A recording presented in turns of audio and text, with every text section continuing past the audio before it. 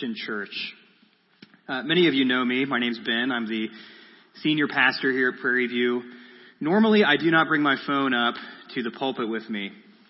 But the reason I brought it up with me this week is that my wife, Olivia, is 38 and a half weeks pregnant. And she is currently at home, not feeling super great, not convinced it's related to going into labor, but I still want to pay close attention to my phone. So that's why it's up here. If you see me run off the stage, you'll know why. In the event that I do need to run off the stage, the good news is that we have a backup plan. Jonathan Fenimore has agreed to come up and do special music. Just kidding. It's not Jonathan. It's Patrick Britting. It's not Patrick Britting, but we do have a backup plan just in case I need to go. So last week we introduced the book of Exodus here at Prairie View. And the story begins with a course of events that can only be attributed to God's sovereignty. The Israelites, also known as the Hebrews in the book of Exodus, found themselves in captivity in Egypt. The Pharaoh who came to power after Joseph, the one who kind of led the Hebrews there initially, well, that new Pharaoh treated the Hebrews terribly. To limit their population growth and keep them in a state of subjection, Pharaoh enslaved them. When that didn't accomplish the goal, Hebrew midwives were commanded to kill Hebrew baby boys. And when that didn't work, all Egyptians were commanded to cast Hebrew baby boys into the Nile River. But thanks to several courageous, God-fearing, compassionate women, including Pharaoh's own daughter, one Hebrew baby boy survived, and that baby's name was Moses. Moses would be raised in Pharaoh's house, but after murdering an Egyptian who was beating a Hebrew slave, Moses fled to the land of Midian as a wanted man. He was about 40 years old when he got there. And so when he settled down, he got married. He had a couple kids. Life goes on. Perhaps in Moses' mind, Egypt was a thing of the past, and you can assume that he may have never intended to return. But God, on the other hand, hadn't forgotten about Israel. He remembered his promises to them from the book of Genesis. He heard their groaning, he saw their suffering, and he knew that something had to be done. So God, what's the plan? What are you going to do? How are you going to do it? And who will you do it through? Well, God is going to deliver his people from Egyptian slavery. He's going to do it with a mighty hand. And as we see in chapters 3 and 4, he's going to do it specifically through Moses. So today we'll read the first interaction between God and Moses when God calls Moses into his service. And we'll learn a little bit about God in these chapters. We'll learn quite a bit about Moses. But then along the way, we're also going to learn something that is good news for all of us. So open up to Exodus chapter 3, verse 1. Feel free to use the Bibles we have here if you didn't bring one, and take a Bible home if you don't own one. But before we read, let's pray. Father, thank you for this morning. Thank you for this time that we have together to read from your word. Father, we pray for those who are here this morning. Thank you for guests. Thank you for familiar faces. Thank you for the people who have been coming here week in and week out for months or for years or even for decades. Thank you for calling us all together into this place on this morning. And so, Father, I pray that our worship to you this morning would bring you glory. I pray that our time together would be beneficial and upbuilding for us. I pray that we would talk about you, learn about you, sing to you, pray to you in a way that honors you. Father, we thank you for your Son, Jesus Christ, who lived, died, rose, ascended, and will return. And Father, we simply praise you. Again, we ask this all in Christ's name. We give you all the glory. Thank you for our time together. Amen. Well, starting in Exodus chapter 3, verse 1. Now Moses was keeping the flock of his father-in-law, Jethro, the priest of Midian. And he led his flock to the west side of the wilderness and came to Horeb, the mountain of God. And the angel of the Lord appeared to him in a flame of fire out of the midst of a bush. He looked, and behold, the bush was burning, yet it was not consumed. And Moses said, I will turn aside to see this great sight, why the bush is not burned. When the Lord saw that he turned aside to see, God called to him out of the bush, Moses! Moses! Moses said, Here I am. Then God said, Do not come near. Take your sandals off your feet, for the place on which you are standing is holy ground. And he said, I am the God of your father, the God of Abraham, the God of Isaac, and the God of Jacob. And Moses hid his face, for he was afraid to look at God. So one day Moses is out tending his flock, presumably just another Tuesday in Midian. By this time around, Moses is almost 80 years old. But then out of nowhere, God calls Moses' name. Moses sees a burning bush that isn't consumed. A great sight that can only be described as miraculous. That's the start of Moses' first conversation with the God he presumably had heard much about in the past. But then God quickly establishes the ground rules of this conversation. Moses is to come no closer. He's to remove his sandals. Even though God speaks to Moses personally, almost casually, there is still a kind of distance between God and Moses. That's because God is holy and Moses is not. So God introduces himself as the God of Moses' fathers, Abraham, Isaac, and Jacob. And Moses responds appropriately. He responds with obedience, humility, awe, and fear. Picking up in verse 7. Then the Lord said, I have surely seen the affliction of my people who are in Egypt, and have heard their cry because of their taskmasters. I know their sufferings, and I have come down to deliver them out of the hand of the Egyptians, and to bring them up out of that land to a good and broad land, a land flowing with milk and honey, to the place of the Canaanites, the Hittites, the Amorites, the Perizzites, the Hivites, and the Jebusites. And now, behold, the cry of the people of Israel has come to me, and I've also seen the oppression with which the Egyptians oppress them.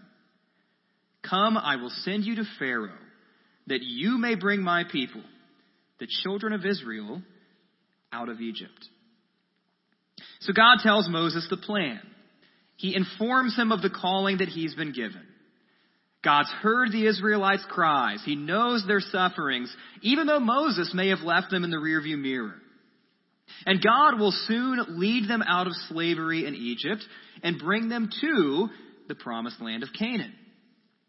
And of all people, Moses, the Hebrew who never should have made it past 3 months old, the one who once killed an Egyptian and fled the country in fear, the one who spent the past 40 years shepherding sheep and is in no way qualified to stand toe-to-toe with the single most powerful king in the world. Well, of all people, Moses is God's chosen man. He's going to go back to Egypt. He's going to confront Pharaoh. And he will lead the nation of Israel to the promised land. You know, Moses is arguably the most towering figure of the Old Testament. He ranks right up there with people like Abraham and David.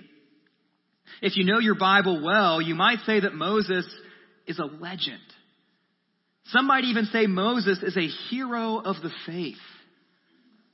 So knowing that, how do you think he would respond to this calling? I mean, surely he would be an example of unshakable confidence in God, unquestioning obedience, and inspiring faith, right? I mean, if he didn't respond that way, then he wouldn't go down in history as a hero. Well, don't be so sure about how Moses might respond. We see it start in verse 11. But Moses said to God, "Who am I that I should go to Pharaoh and bring the children of Israel out of Egypt?" God said, "But I will be with you, and this shall be the sign for you that I have sent you. When you have brought the people out of Egypt, you shall serve God on this mountain." Then Moses said to God, "If I come to the people of Israel and say to them, 'The God of your fathers has sent me to you,' and they ask me, 'Well, what is his name?' what shall I say to them?" God said to Moses, "I am who I am." And he said, "Say to this people of Israel, 'I am has sent me to you.'" God also said to Moses, "Say this to the people of Israel, 'The Lord, the God of your fathers, the God of Abraham, the God of Isaac, and the God of Jacob, has sent me to you. This is my name forever, and thus I am to be remembered throughout all generations. Go and gather the elders of Israel together and say to them, 'The Lord, the God of your fathers, the God of Abraham, of Isaac, and of Jacob, has appeared to me, saying, I have observed you and what has been done to you in Egypt, and I promise that I will bring you up out of the affliction of Egypt to the land of the Canaanites, the Hittites, the Amorites, the Perizzites, the Hivites, and the Jebusites, a land flowing with milk and honey. And they will listen to your voice, and you and the elders of Israel shall go to the king of Egypt and say to him, The Lord, the God of the Hebrews, has met with us. And now please let us go a 3 days' journey into the wilderness, that we may sacrifice to the Lord our God. But I know that the king of Egypt will not let you go, unless compelled by a mighty hand. So I will stretch out my hand and strike Egypt with all the wonders that I will do in it. After that, he will let you go. And I will give this people favor in the sight of the Egyptians. When you go, you shall not go out empty, but each woman shall ask of her neighbor, and any woman who lives in her house, for silver and gold jewelry and for clothing. You shall put them on your sons and on your daughters, so you shall plunder the Egyptians. Now Moses has some questions about this plan, and understandably so. Question number 1, verse 11. God, who am I? Who am I? In other words, God, of all the people you could have called for this, why me? Who am I? You know, on its face, that's a fair question. And really, it's a good response. It shows a level of humility within Moses. Who am I? But God doesn't really answer Moses' question. It seems that all that really matters is that God will be with him. Moses' pedigree, Moses' resume is not really a concern for God. All Moses really needs is God's presence. And then question 2, verse 13. What is your name?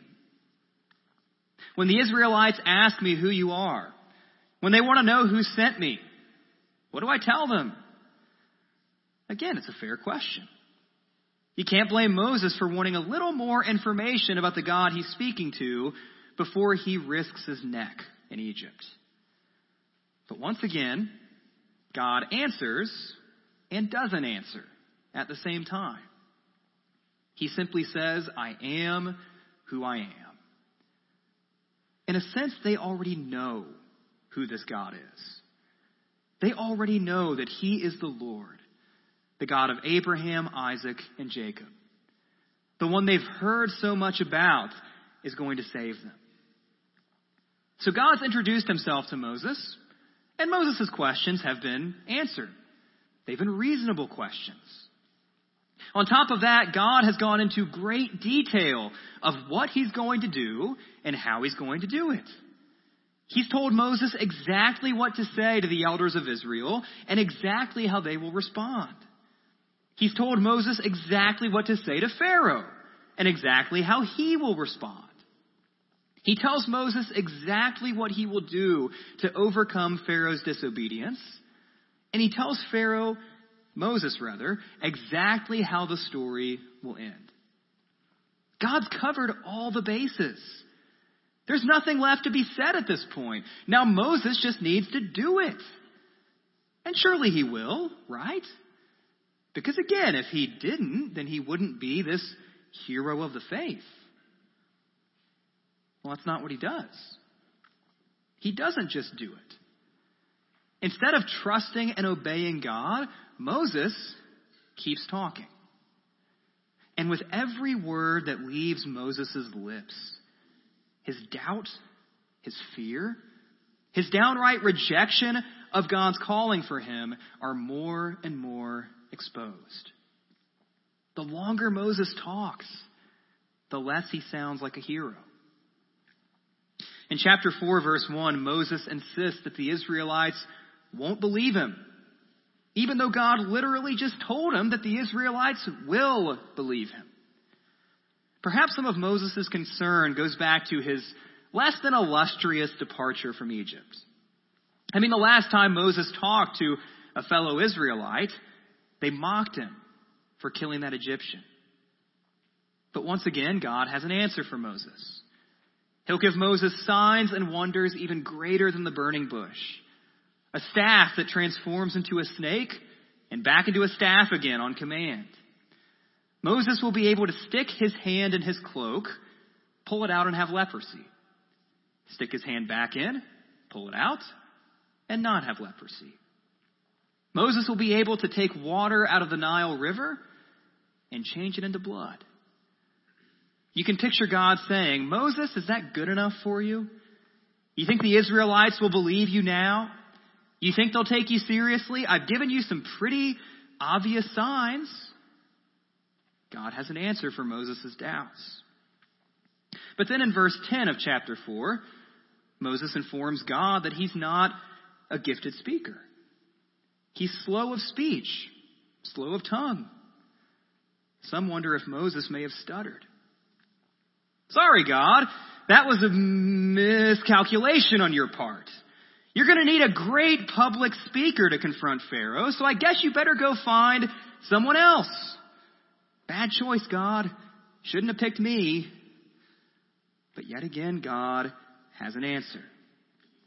He gently reminds Moses, Moses, buddy, you may have forgotten that old story about Adam and Eve, but I made man's mouth. I made your mouth. Do you really think I can't overcome a little speech impediment? Because I can. And just for good measure, a few verses later, God promises that Moses' brother Aaron, a much better speaker than him, will go with Moses. So it seems that every single time Moses tries to wiggle his way out of this calling, God has an answer. God has a response. And so in chapter 4, verse 13, Moses finally comes out with what's really on his mind. He says, "Oh, my Lord, please send someone else." Just send somebody else. Moses' hesitance wasn't born just out of humility, though there may have been some of that. It didn't just come from doubt. It didn't just come from fear, though there were certainly those things as well. Moses' hesitance to obey God was also born out of good, old-fashioned sin. He simply didn't want to do what God was telling him to do. And so for the first time in their conversation, God's anger is kindled against Moses.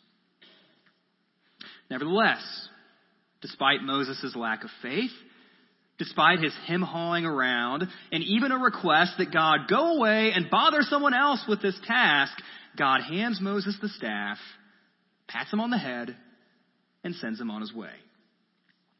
Again, Moses might not be the hero that we usually picture, but that doesn't change the fact that he is still God's chosen man. So in the rest of chapter 4, Moses slowly, maybe even begrudgingly, makes his way towards Egypt. He informs his father-in-law that he's leaving. He takes his family with him, at least for now, and he starts heading west. And on his way, God gives Moses a more detailed look at exactly how this will all shake out. He stresses that Moses do all the miracles God has empowered him to do in Pharaoh's sight. Pharaoh will have every opportunity to see the power of God. God tells Moses that he will harden Pharaoh's heart. And at first, Pharaoh will refuse to obey. Then Moses is to inform Pharaoh that Israel is God's firstborn son. And if Pharaoh refuses to let them go, then his own firstborn son would be killed. It's a preview of two of the most perplexing and maybe even disturbing features of the entire Exodus story. One that we'll see in the weeks ahead.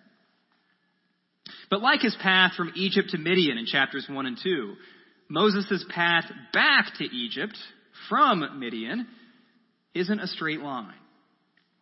In chapter 4, verses 24 through 26, God almost puts Moses to death because he hasn't circumcised his son.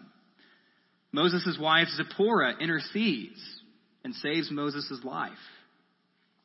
Now, interpreters aren't sure why this is included in the story.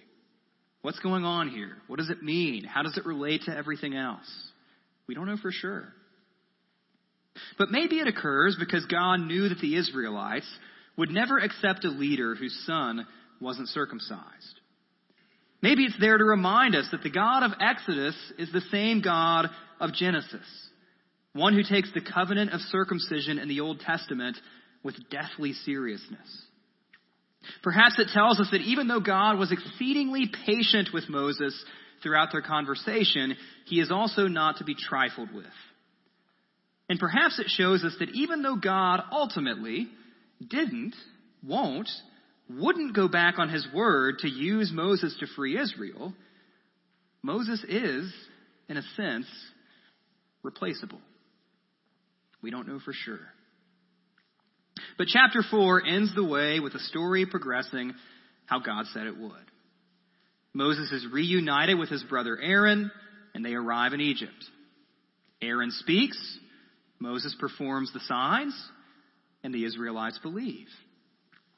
So now all that's left is the confrontation with Pharaoh. And we'll start to see that in the weeks ahead. Now, with all that being said, other than having more familiarity with the biblical story, what do we learn from Exodus 3 and 4? Well, number one, we learn about some of the many attributes of God. Just to name a few from the verses that we read today, we see that God is the gracious initiator. He called Moses when Moses wasn't looking for him, called him out of the blue. In the same way, he sent Jesus to live, die, and rise. He pours out the Holy Spirit in order that we might believe in and love Christ. God graciously initiates relationships with sinful mankind in order that we might return to fellowship with him. Fellowship that has been broken and marred by sin. We also learn that God is holy. At its most basic level, the word holy means different. We're set apart. So even though God is very personal, willing to graciously initiate this conversation with Moses, willing to speak to him like a friend speaking to a friend, that doesn't change the fact that God is still holy. There is still a sort of distance between the two. Moses can't come any closer. He has to take off his sandals. He's scared to look at God. There is a distance between every sinful man and woman and God. And that is a distance that is only bridged by God's grace. And we believe God's grace is most clearly and emphatically seen in the cross of Christ, the ultimate solution to the distance between sinful men and a holy God. As we saw last week, we see today that God is faithful to his promises. He's sovereign over history. Not even Pharaoh, The most powerful ruler in the world will be able to thwart God's promises to Abraham, Isaac, and Jacob. Satan could not thwart God's plans when he tempted Jesus in the wilderness. Neither could Judas when he betrayed Jesus to the religious leaders. Neither could the Roman soldiers when they crucified Jesus. He's faithful to his promises, and he's sovereign over history. We see that God is generous to his people. When the Israelites leave Egypt, they will have everything they need and then some. When they enter the promised land, they will inherit cities they didn't build, stocked houses they didn't fill, wells they didn't dig, and gardens they didn't plant. God is generous to them, and he's generous to us. And he's given us far more than gold, silver, clothes, land. He's given us a righteousness we lack by faith in the broken body and shed blood of his perfectly righteous Son, that we might be in eternal fellowship with him. He's generous. God is patient. God knew what Moses was doing when he beat around the burning bush, when he dragged his feet, when he came up with every excuse in the book to try and get out of obeying God's call. And yet God was exceedingly patient with Moses. He reassured him. He provided for him. He answered his questions. And he confronted his doubts. And finally, God is a jealous judge. God loves the Israelites as his firstborn children. And when Pharaoh tried to withhold God's children from him, God's judgment would be swift. And because of what Christ has done for us, God has that same jealous love for you and for me. So we learn a great deal about God in these chapters, but we also learn a great deal about Moses. I mean, let's be honest. Moses is not exactly the confident, bold, courageous example of faith and obedience that we may have expected based on his reputation. In Exodus 3 and 4, Moses is hesitant, fearful, doubtful, and resistant to God. But in a sense, that's actually okay. Because when you have a God as great as the one that we see in Exodus, Moses doesn't need to be a hero. It isn't Moses' mighty hand that will save Israel. He's simply a tool in God's mighty hand. Moses' inadequacy, his insecurity, and even his sin could not undermine or frustrate the salvation God intended for his people.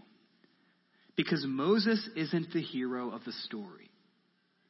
That's because he doesn't have to be. And in the same way, you don't have to be the hero of your story. I don't have to be the hero of my story.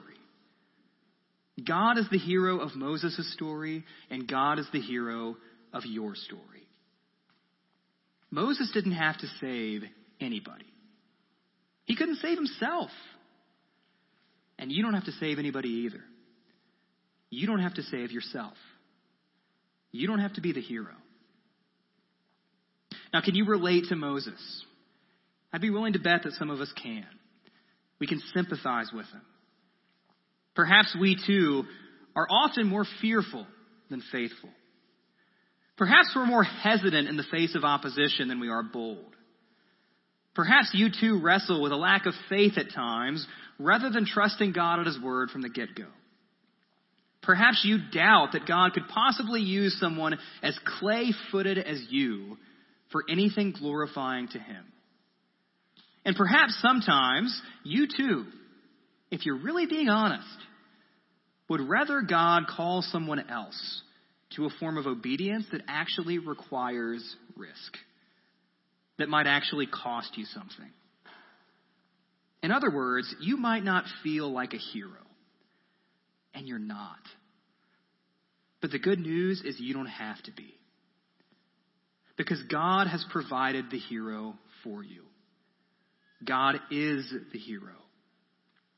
Moses didn't save the Israelites by his faith, by his obedience, by his courage, by his abilities, by his power, by his speaking. God saved Moses and the Israelites by his mighty hand.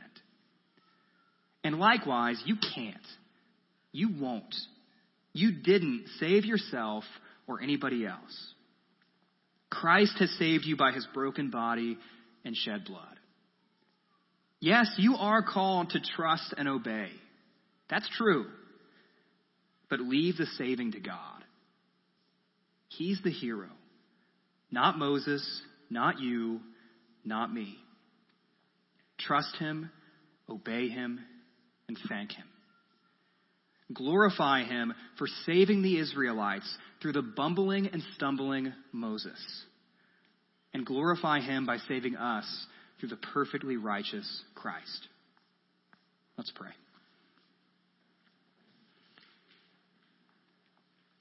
Father, again, thank you for this morning. Thank you for this time that we have together. Thank you for your word. Thank you for this story that, again, isn't just a story. It's not just a fascinating tale. It's not just some parable or allegory, but we believe this really happened. We believe that you really did save your people with a mighty hand. We believe that you really did call Moses. And we believe that Moses really did bumble and stumble his way through much of this. But again, Lord, that's reassuring to us in a way. That in the same way that Moses didn't have to be the hero of the Exodus, we don't have to be the heroes of our salvation. You provided Christ for that. And Father, we are grateful. So help us look to Christ as the hero of our story, the hero who bridges the gap between sinful people like us and you and all your majesty and holiness. Father, thank you that you are the gracious initiator, that you sent Christ in order that we might be restored into fellowship with you. Father, I pray that we would trust and obey, knowing that you are the hero, knowing that you work out all things for good for those who love you. Father, I pray that we would be examples of faith and courage and boldness, the way Moses wasn't always, the way we aren't always. But I pray that we would grow in our trust, grow in our obedience, knowing that you are the hero, that you've provided everything we need through your Son, Jesus Christ. We love you, we worship you, we honor you, and we thank you. And we ask this all in Christ's name. Amen.